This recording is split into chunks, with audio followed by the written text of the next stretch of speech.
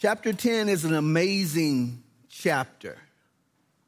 All of these books are, but it's something special to me about chapter 10 because it contains the greatest miracle in the scriptures when it comes to natural miracles. A chapter that is, we have to understand, it is literal and it is historical, and a chapter that is filled with all sorts of types and shadows and pictures. Romans chapter 15 reminds us, the Apostle Paul says, by the power of the Holy Spirit, for whatever things were written before were written for our learning. When Paul goes through 1 Corinthians chapter 10, he's speaking about all these shadows and types as the children of Israel are journeying through the wilderness. And he speaks of Christ being that rock that followed them. I'd like to see that. I got to ask the Lord about that when I get to heaven. And he begins to speak about this is why we should not murmur or complain. And so once again, we're learning from these types and shadows and pictures. And as we come to chapter 10, we come to this battle of Jerusalem, as it were. We come to this imposter named Adonai-Zedek.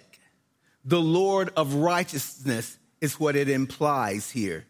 And remember in Genesis chapter 14, we meet another character, and his name is Melchizedek, the Prince of Righteousness. But now we meet Adonai-Zedek, the Lord of Righteousness. But we're going to find out that this Adonai-Zedek is a hater of God's people who will make war with the nation of Israel. So he's really, I call them a poser, being something, acting like something that he's not. And he represents something, and under him really is a line. We'll see these other four kings of the heartland of Israel. And we're looking at, once again, this southern campaign that Joshua and his generals are making this morning. And this battle right here will be the most significant battle in the book of Joshua. So we have the last miracle in the book of Joshua, and yet I believe it's the greatest miracle also here. I believe the earth is the center of the cosmos. It's right there in the center for a purpose. The Bible tells us the Lamb was slain when? Before the foundation of the world. Revelation chapter 13, verse 8. So I believe that everything else the Godhead created around the earth centered around Jerusalem, centered around that hill called Golgotha or Calvary.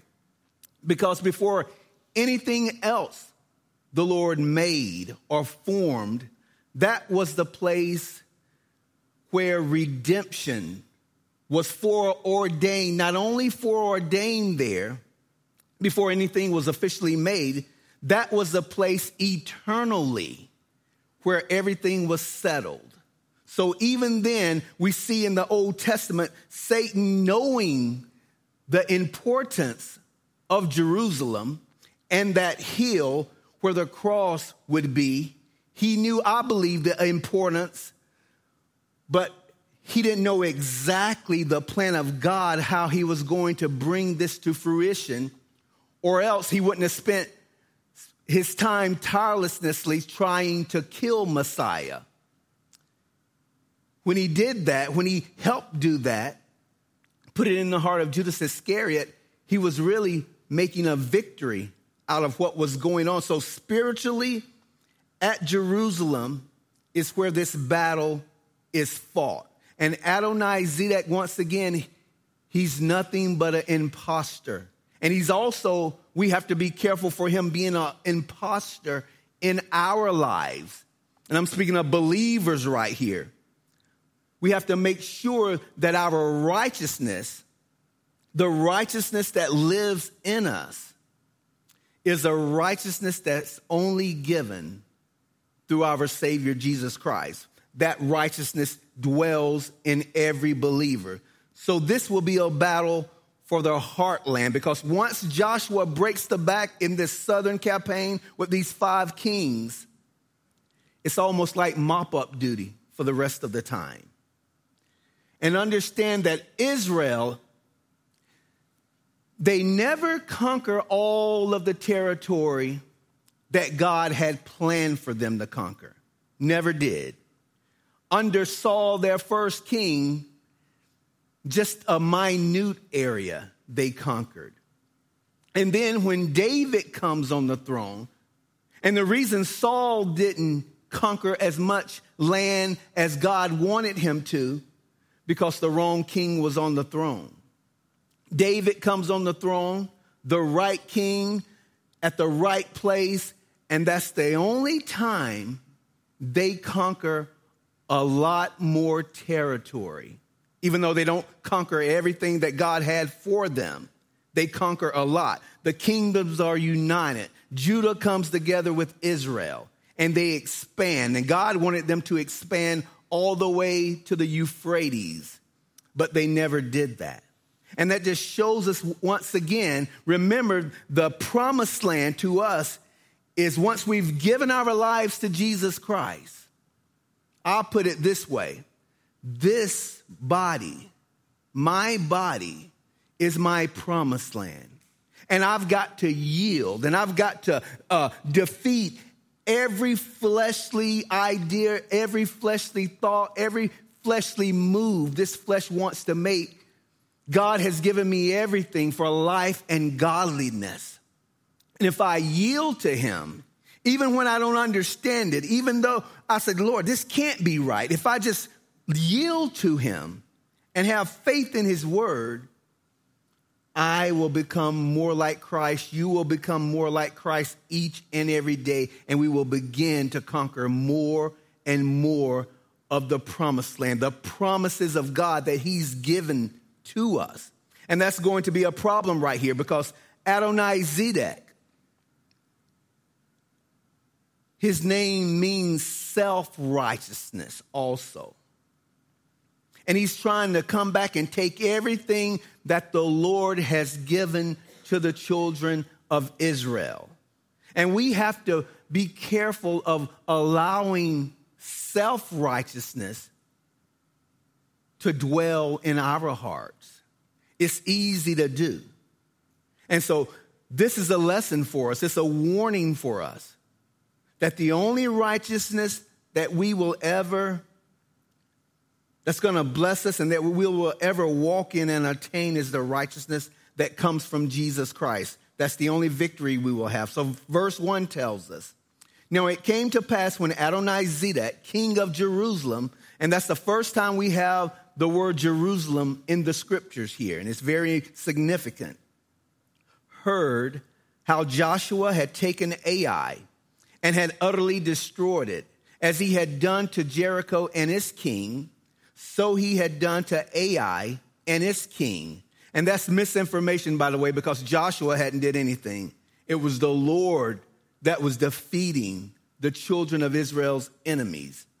And how the inhabitants of Gibeon had made peace with Israel and were among them, that they feared greatly, because Gibeon was a great city. So Gibeon, we're going to find out, is not this podunk city, wasn't about anything. We're going to find out it says like one of the royal cities. And because it was greater than Ai, and all its men were mighty.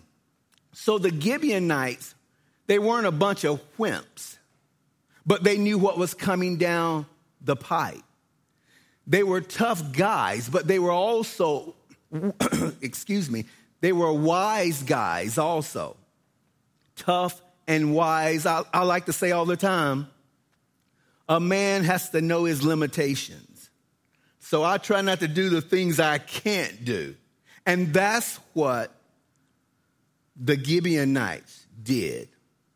It says, therefore, knowing their limitations, Adonai-Zedek, king of Jerusalem, sent to Hoham, king of Hebron, Piram, king of Jarmuth, Japhiah, king of Lachish, and Debir, king of Eglon, saying, come up to me and help me. Self-righteousness is always about me. That we may attack Gibeon, for it has made peace with Joshua and with the children of Israel. So Adonizedek pulls this coalition together, and they represent, once again, the backbone of the heartland of this southern campaign. They're wanting to make an example out of Gibeon to teach the rest of the nations, do not align with Israel. Now remember, the Gibeonites have just made in chapter 9 a covenant with the children of Israel. They had did this because of compromise. Joshua and his generals, they did not go back and acquire of the Lord, should we do this? They just said, okay, the bread is moldy, the clothes are torn, the shoes have holes in them, and we're going to take them at their word. And they make this covenant. But on the side of the Gibeonites, they surrendered. They acknowledged a stronger power. They submitted to Joshua and the children of Israel, and they did that willingly, knowing what would have happened if they didn't do that. And when the enemy sees anything in your life, when we bring something in subjection to our lives that's not like Christ, and we go to battle and we have victory, the enemy will always try to come in like a flood to defeat us. There's going to be warfare every time we surrender and submit to Jesus Christ. There's no spiritual progress without warfare. That's just the way it is down here. That's why it's vital that every child of God should be in their word, should be in prayer, because it's going to happen. Because it's built, what's happening when you're praying and when you're in the word of God, your spiritual antenna begins to be more aware of your surroundings. Then we are in tune to another stimuli whose frequency is tuned to the vertical. We're in touch with God. We're more aware of God when we're in prayer and when we're in the word, instead of the things that are of the horizontal, the worldly things, the earthly things. And we learn to begin to hear, we begin to sense the voice of God, and we understand his presence. I can't understand his presence watching the Atlanta Falcons on Sunday in and Sunday out, or any other sports team. That's not going to draw me closer to God, even though I do those things. But what's going to draw me closer to the Lord is in his word and in prayer, and I'm in tune with him, and I hear from him that way. And I become more keener to spiritual warfare that's going around, because it goes around all the time. We wrestle not against flesh and blood. Paul tells us in Ephesians 6, for we do not wrestle against flesh and blood. So here we have this picture and these kings that's under Adonizedek. And it's the first place in the book of Joshua, we've been going through it 10 chapters now, that when you come to these kings, you have their names. We didn't have the name of the king of Jericho. We don't know the name of the king of Ai and Bethel. But these 5 kings, the Holy Spirit wants us to know their names and where they're from. It's very significant.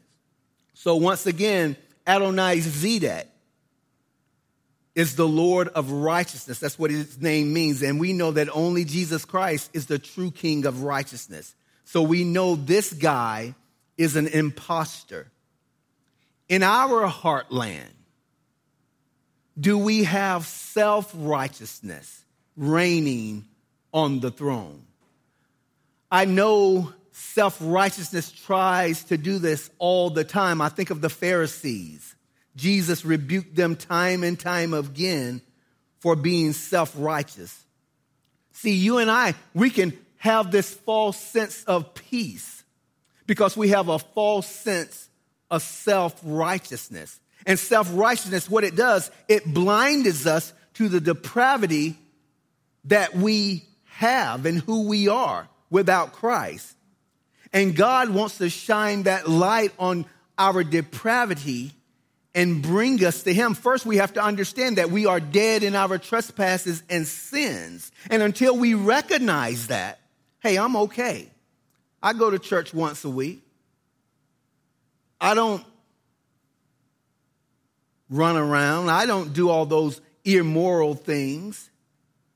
But yet, if you're not born again, all that is self-righteousness. And God is glorified, you guys, when we go to him as sinners and say, Lord, I am a sinner and I can't save myself. And the only righteousness there is from you. And would you please save me and give me true righteousness, which is your righteousness. Anything else is self-righteousness. The Bible says we love him, speaking of Jesus Christ, because he first loved us. When we understand that it's only because of Christ's righteousness that we can be righteous, then we are less to be judgmental to those around us. When we are aware of our own need, Victor, of grace, we tend to say, yeah, I need grace, but not like that guy. They really need it. That's self-righteousness coming out. Help me with this, because I think the Bible tells me that one little so-called white lie is nothing but filthy rags in the sight of God. So if I'm thinking like that, it shows me that I don't understand sin and I don't understand what grace is. God does not grade on a curve. You have to be 100% righteous or you fail the exam. And the failing of the exam leads you to hell. So Adoni-Zedek is a poser once again, and he's wanting to usurp Jesus Christ with self-righteousness instead of the righteousness of God. And Adoni-Zedek wants to sit on the throne of our hearts, and he's very subtle at how he does that. But this issue of self-righteousness, once again, is caused by blindness. It causes us to be critical with other people. We begin to look down our noses at other Christians like we're better or more spiritual or more deserving of the grace of God. And it's amazing the things that we'll do when we are self-righteous. Because self-righteousness, you tend to be by yourself because no one wants to be around a self-righteous person because they're always pointing the finger at you and your failings.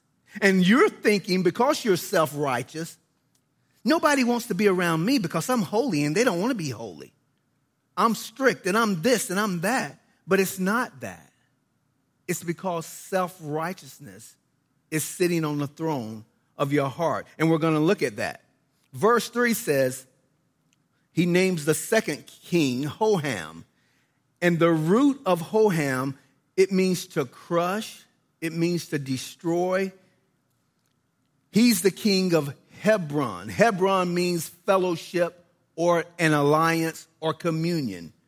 But aligned under Adoni-Zedek, any real communion, the Holy Spirit is saying, is crushed or destroyed because you're under self-righteousness and you're not going to have a relationship with Jesus Christ if you're being self-righteous.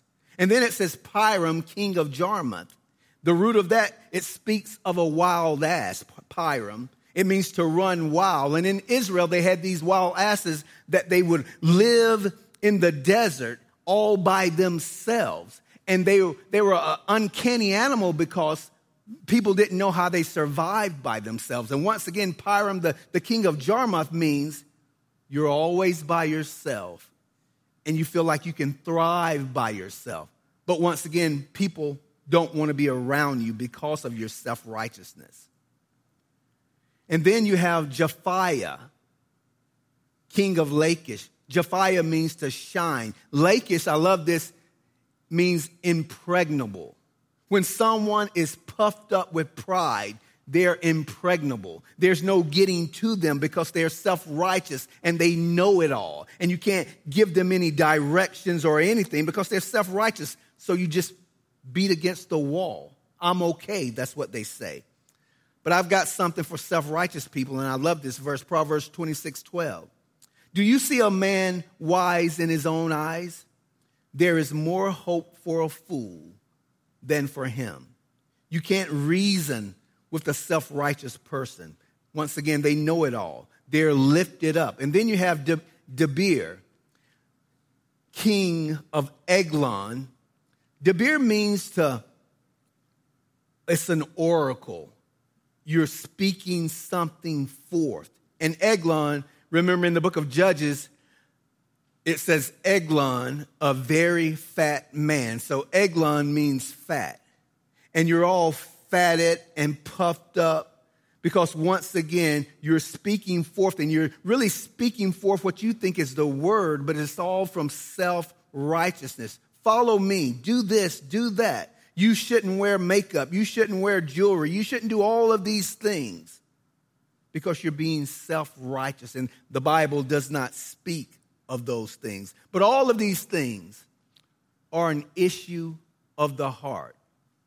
It's as if I take control of the heartland, if I conquer the heartland, everything else will fall into place. And that's what Joshua is about to do here. Proverbs 4:23 says, keep your heart with all diligence, for out of it springs the issues of life. But the thing about the heart is, all of the things that go on in my heart, I'll be the guinea pig this morning. God says, you shouldn't have thought that thought. You shouldn't have had that imagination.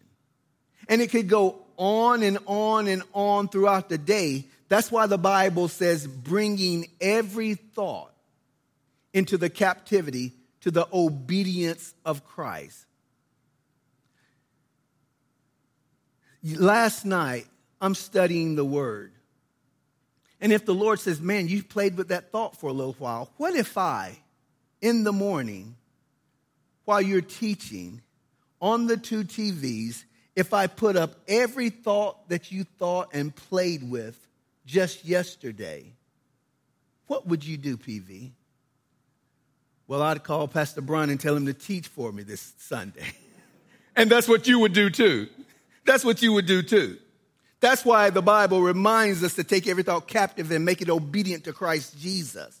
We have to do those things because the heart is the issue of everything. This is my third time, I think, saying this, going through the book of Joshua. The heart will always make a convert of the mind. That's where the battle is fought. That's why we need to guard our hearts and take every thought captive. Because sooner or later, what's in the heart, if we play and continue to play with those thoughts and can play with those things, sooner or later, they begin to manifest outwardly. That's why God says, take them down quickly. Jesus tells us, give me everything. Jesus is saying, give me your heart. We like to say he's Lord, but he's only Lord when we have given him, as Hillsong would say, our whole heart. I know you want this or that, and I know you want this to go your way, but I want you to put that in my hands, and I want you to let me have it, the whole thing. Once again, the heart of the problem, we know it, is the problem of the heart. And that's what this lesson Jesus is trying to show us here. Verse 5 tells us, therefore, the 5 kings of the Amorites, the king of Jerusalem, the king of Hebron, the king of Jarmuth, the king of Lachish, and the king of Eglon gathered together and went up. they and all their armies encamped before Gibeon and made war against it. So now all 5 kings, what they do, they lay this siege around Gibeon.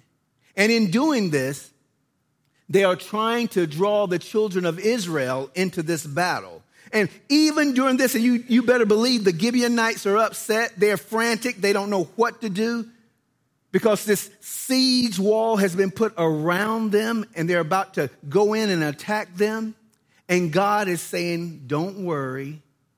I'm going to work all of this out for your good.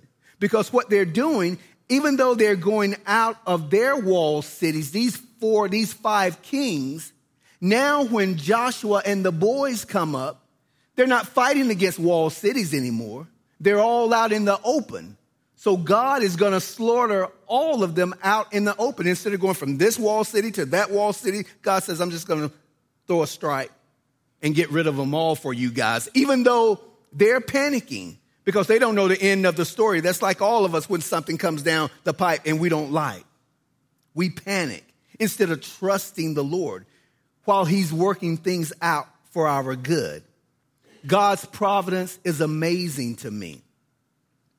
He tells us in verse 6, and the men of Gibeon sent to Joshua at the camp at Gilgal, saying, do not forsake your servants. Come up to us quickly. Save us and help us. Joshua did not want to get this phone call. They were already mumbling that they had come into covenant with them. And now, the Bible doesn't tell us, was it a week? Was it 2 weeks? But I'm sure it was very soon. They've got to go and help them. For all the kings of the Amorites who dwell in the mountains have gathered together against us. So Joshua, notice what it says, ascended. We're going to look at that. From Gilgal, he and all the people of war with him, and all the mighty men of valor. And the Lord said to Joshua, now please take note of this, do not fear them. I believe Joshua and his troops were fearful. These were the largest armies that they will battle, and it's 5 of them because of this coalition. And I'm sure, because I'm a human being, I'm sure every man of Joshua's army was complaining. I know we shouldn't have made this agreement. I know we should have destroyed them. Lord, why didn't you let us destroy them? Now we're about to get destroyed. That's what they're thinking. They're dispirited. Their morale is low, even if they have any morale at all. And then Joshua gets this, and it's called a prophetic past tense statement. God tells them, do not fear them. So we can assume that Joshua prayed here, so he's learning. Do not fear them, for I have delivered them into your hand, these 5 kings. Not a man of them shall stand before you. Joshua, it's a done deal. So God tells him he's going to have victory in the battle, before the battle. And so he can just pause and take a sigh of relief. But how many would do that? Once again, this is a historical account here. To us, it might be just words on a page because we're doing okay. We're comfortable. We eat well. We're doing okay. We don't have 5 kings to go fight after this, so we're doing okay. But it's another thing when you've just been called to arms to go and battle these 5 vicious kings with the men you have.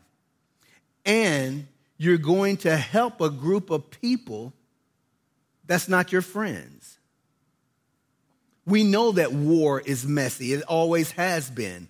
But for them to hear what God has just said is reassurance. It's a breath of fresh air. This was pretty valuable stuff. It was great assurance to them. And God speaks to us, you guys, because the Bible tells me he's the same yesterday, today, forever. He speaks to us through the New Testament the same way when we're going through things. He tells us that we are more than conquerors through Christ. A conqueror is someone who goes to battle and then is victorious in the battle. That's a conqueror. But more than a conqueror is from the beginning, you know you're going to win the battle before you go to battle. That's the way every child of God should be. Every battle we face, we should understand, because we're on the right team and Jesus is with us, that we are more than a conqueror. We're assured of the victory. That's what he says here.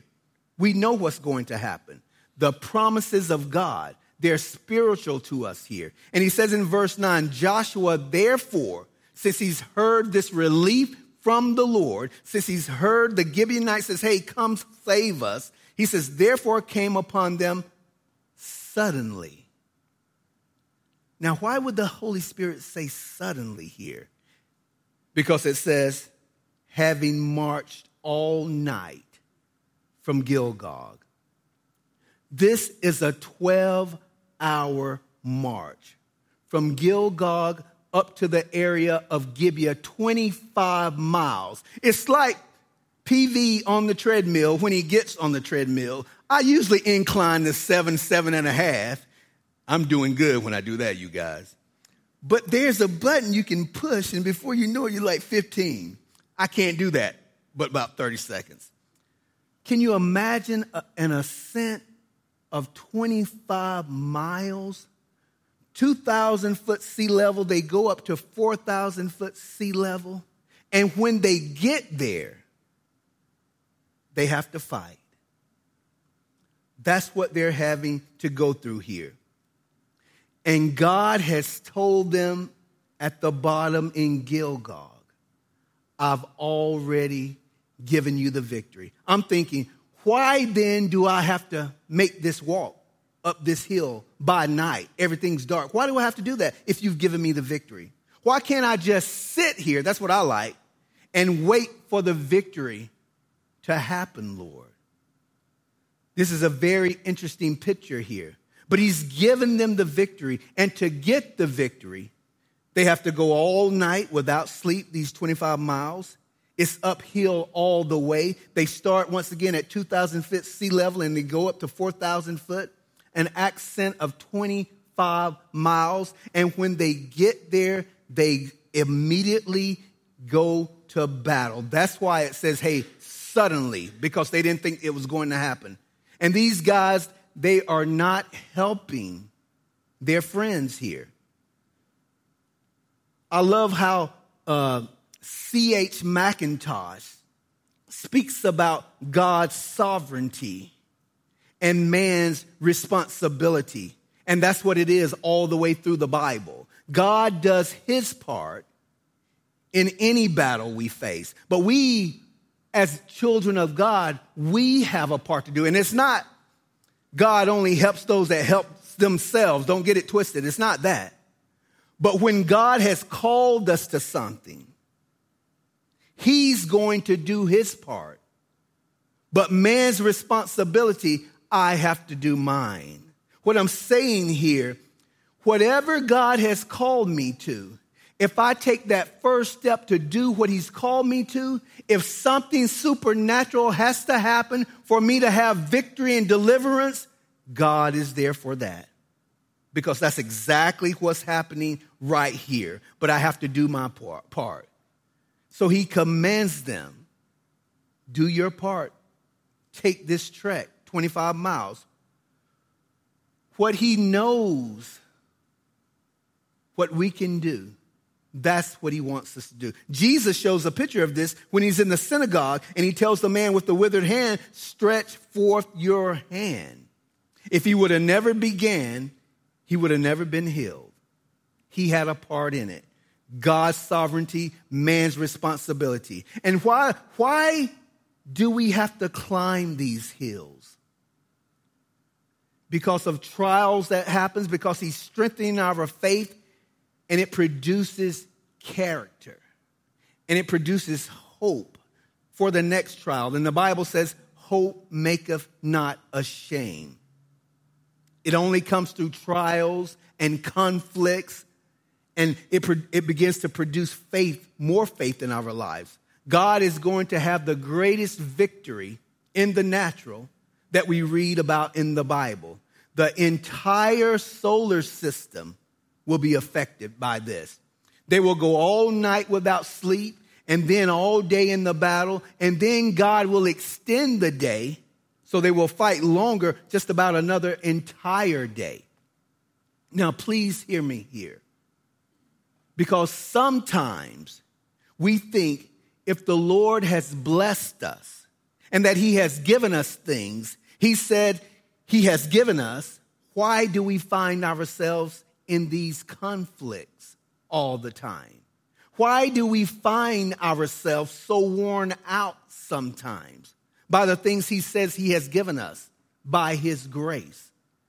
It's something in this that the Lord wants us to see. He wants our participation with him in any trial or any battle. The Bible says we are co-laborers in Christ. We are yoked in the yoke of Christ. There's a privilege, hear me out, to share in the fellowship of sufferings with Jesus Christ. We're going to be in battles down here as long as we know that Christ is with us. We're going to be in the final analysis more than a conqueror. Walking down here is tough, you guys. So verse 10 tells us, so the Lord, notice it's the Lord, routed them before Israel, killed them with a great slaughter at Gibeon. We have this remarkable linguistic words as we look at this battle, because they're coming over a ridge now. They've gone 25 miles and they begin the battle, and the Amorites begin to descend down to Beth Horon. That's what's happening here.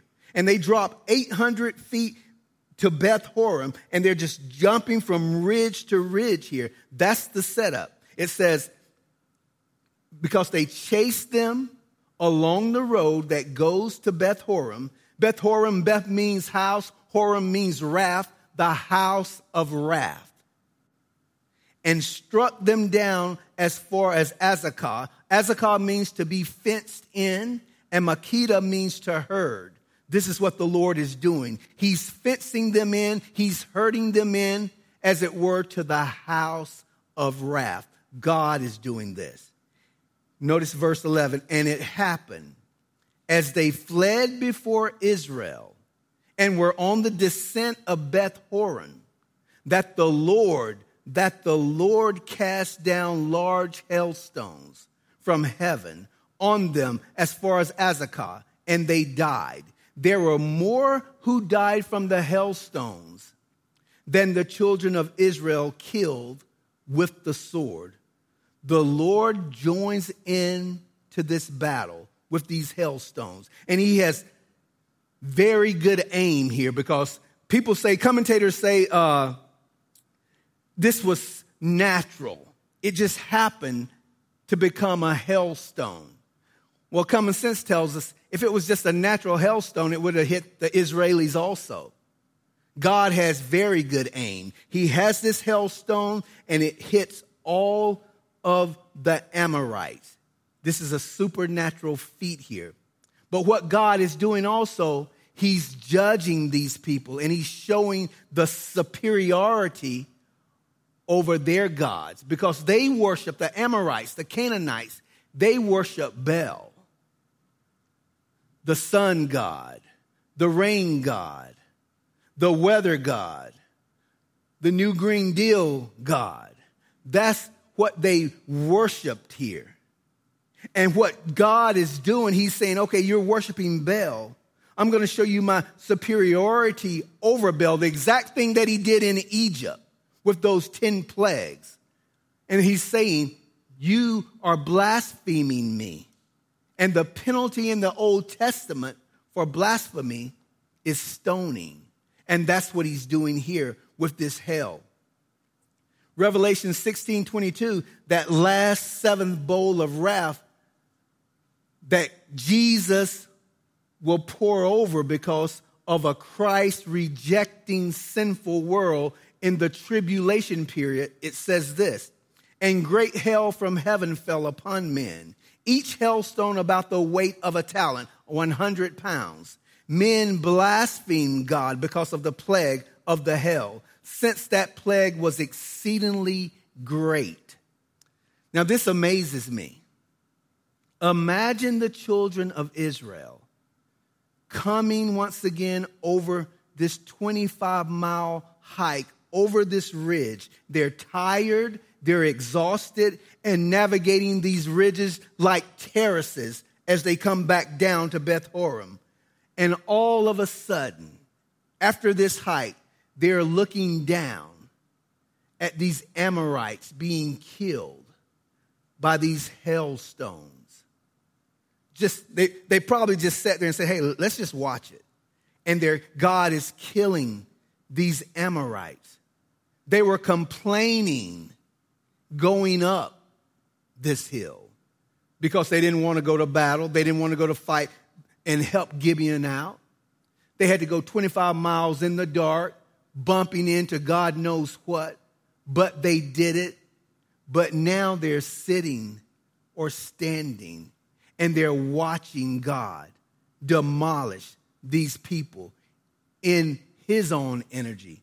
They may have complained all night about this uphill walk, but if they knew what they were going to see at the top of the hill, none of them would have complained at all.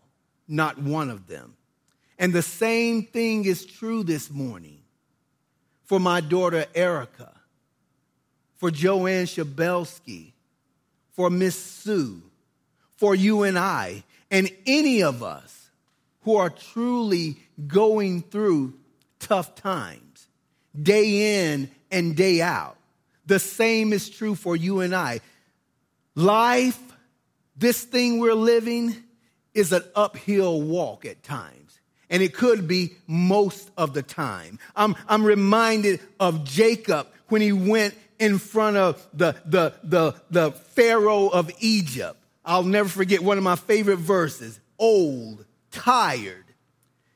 I'm sure Pharaoh thought he was going to boast about what he had done and the great life that he had lived. And Jacob gets in front of him. He says, 120 years I've been here, and my days have been long and hard.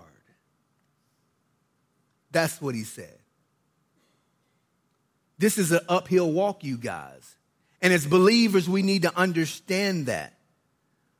But we have an inheritance, incorruptible, undefiled, and that does not fade away and is reserved for us.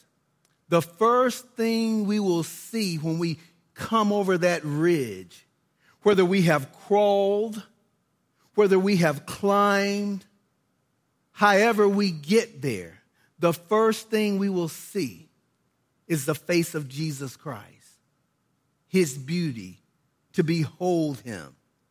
The God-man who is marked with the marks of slaughter. Everybody else will be looking lovely in the kingdom. And he will be walking around with the marks of slaughter. And when we see him, we won't complain. We won't complain about anything that happened down here. Anything we gave him. Any time that we yielded to him. Or any time we turned the other cheek or walked the extra mile. There won't be a single complaint when we come across that ridge and we see him face to face. That's what every child of God has in store for them. So he says in the latter part of verse 11, there were more who died from the hailstones than the children of Israel killed with the sword. Then Joshua spoke to the Lord in the day when the Lord delivered up the Amorites before the children of Israel. And he said in the sight of Israel, I can't believe he said this in the sight of Israel. I might have whispered it, but Joshua says it out loud. Sun, stand still over Gibeon, and moon, in the valley of Ajalon. So the sun stood still and the moon stopped till the people had revenge upon their enemies. Is this not written in the book of Jasher, a historical book, not inspired?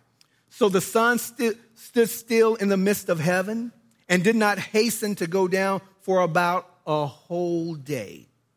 And there has been no day like that before it or after it, that the Lord heeded the voice of a man, for the Lord fought for Israel. I think of the book of Ezekiel. It says that the Lord heeded the voice of a man, where the Lord is talking about the nation of Israel. And he says this in Ezekiel chapter 22, verse 30. So I sought for a man among them who would make a wall and stand in the gap before me on behalf of the land, that I should destroy it. But I found no one. That's pitiful. He said he found no one. I sought for a man. He didn't say I sought for a denomination. He didn't say I sought for a church movement, or he sought for an individual. One man that is seeking my face. What will the prayers of one person accomplish? Animated by genuine faith in the Lord Jesus Christ. There's no telling. The faith of Joshua is amazing. And we have to understand, Joshua hadn't read the book. We've read it over and over again. We know what's going to happen. Joshua hadn't read the book. When he says, sun, stand still, and he said it in the hearing of the children of Israel, I wonder, did they say, oh, Joshua's tired. He's worn out. He's delirious. He doesn't mean what he's saying. Let me read verse 13 again. So the sun stood still and the moon stopped till the people had revenge upon their enemies. Is this not written in the book of Jasher? So the sun stood still in the midst of heaven and did not hasten to go down for about a whole day. Gleason Archer, a brilliant scholar, I love his book. He's written a piece on just the part where it says, hasten to go down. He says Joshua is not saying that the sun and the moon, that the whole process ceased, but it slowed down to a point. And if you Google this, you'll find that in Egyptian history, in Babylonian history, in Greek history, they all have the history of a long day. The Aztecs, American Indians, the Incas, they also have history of this long night. And my point is, how did it happen? Every morning when you watch the news, they say the sun rises at this time and the sun sets at this time, and we know the sun does neither. That's just a phrase. The earth rotates. And so what happened, as Gleason Archer said, God slowed it down so much. He didn't jam the brakes and the oceans come out of the basin. He didn't do that. But he slowed it down so much that it was almost another day. So Joshua and his boys could fight. I don't find that hard to do for a God who spoke this world into existence. That's the kind of God I serve. I don't find that hard to do, that a God who could split the Red Sea or the Jordan River. I don't find that hard to do. That a man that has been dead for 3 days resurrect again. I don't know about you guys, I serve a mighty God. I have no problem believing what the Holy Spirit says here. He's going to resurrect my body. And I'm sure he's going to have to resurrect my body from the ashes, because I'm going to be cremated. From the ashes. Chuck Swindoll says he had a guy that was saying, well, Chuck, how is he going to resurrect my grandma's body? Because we buried her in a cow field, and a apple tree has grown up, a huge apple tree. So all of her particles and all is in that apple tree. How is that going to happen, God? How's that going to happen, Chuck? And Chuck says, you don't have to worry. My God can do it. What about all those souls lost in the seas, in the oceans, all those things? We serve a mighty God. I'm not worried about it. He slowed this thing down and gave Joshua the victory. And I'm glad of it. He did that because we serve a mighty God. So what do we get out of this? What God did. Let me read verse 15 first. Then Joshua returned, and all Israel with him to the camp at Gilgal. There will be many impostors that tries to wrestle, that tries to climb up on the throne of our hearts, that only Jesus Christ should be reigning on. He died for our sins. He wants to give us all of his great and precious promises. But they only come if we allow him to have full reign of our lives. We must allow the greater than Joshua to have his way in us. And the worship team can come up. And this happens by the power of the Holy Spirit. You guys, we have to learn to understand what we're dealing with down here. Every day is not going to be a bed of roses. I might not get another day that is a bed of roses. I don't know why so please forgive me, as the Apostle Paul would say. But I know a little girl. And Fat Girl is still beautiful, but I know a little girl. Beautiful, beautiful, beautiful. A thinker. She could do everything. But not so much now. And what keeps her going is that she knows the Lord. And Fat Girl said, hey, we're buying a house, but I feel like this is going to be my coffin. I'll never get another one. But then she says, but that's okay, Daddy. She says, God is going to keep me. What she says is, God is good. After she tells me that, she says, but God is good. Isn't that what she says? And we see her going down, but there's joy there. And it's because she knows every step she takes over that ridge, she's going to meet her Savior. We're all going to meet our Savior, no matter what we have to put up with down here. We are more than conquerors in Christ Jesus. And once again, what it means by more, we're in the battle. I already know I've won the battle. So fear not. I'm with you. That's for all of us here that's believers. Those that don't know Jesus Christ, come to him. Repent of your sins and give your lives to him. Give your lives to him. Let's pray. God, I thank you for your great and precious promises. I thank you for loved ones, people I love so much. I see them going through things, and I wish I could do something. I wish, because I know if I could heal them, I would heal them. But I'm still trusting in you. I know your ways are not my ways. I know your ways are higher than mine. I cannot attain unto them. But I trust you. The Bible says you do all things well. I just pray for an extra measure of grace for those that are hurting. Those that have to battle each and every day, all day long, with their health or with their anxiety or whatever it is, Lord. Show them your power. show them your strength. Show them your great and precious promises that you said you never leave us nor forsake us, that you will be with us until the end of the age. I believe, help my unbelief.